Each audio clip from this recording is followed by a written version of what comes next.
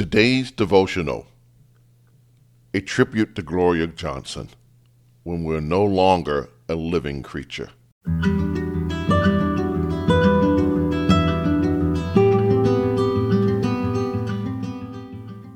Genesis chapter 2, verse 7 tells us that God created man out of the dust of the ground.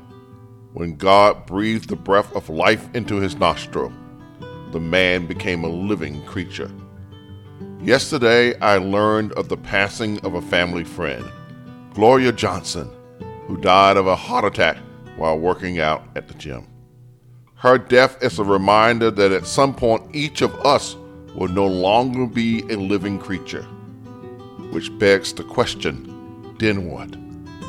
Right now, the answer to the question, then what, is mourning.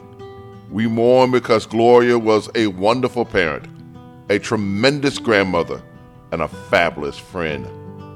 As a living creature, she lived with joy, kindness, and faith in a God who guided and ordered her steps. 2 Corinthians 5:7 tells us that we walk by faith, not by sight.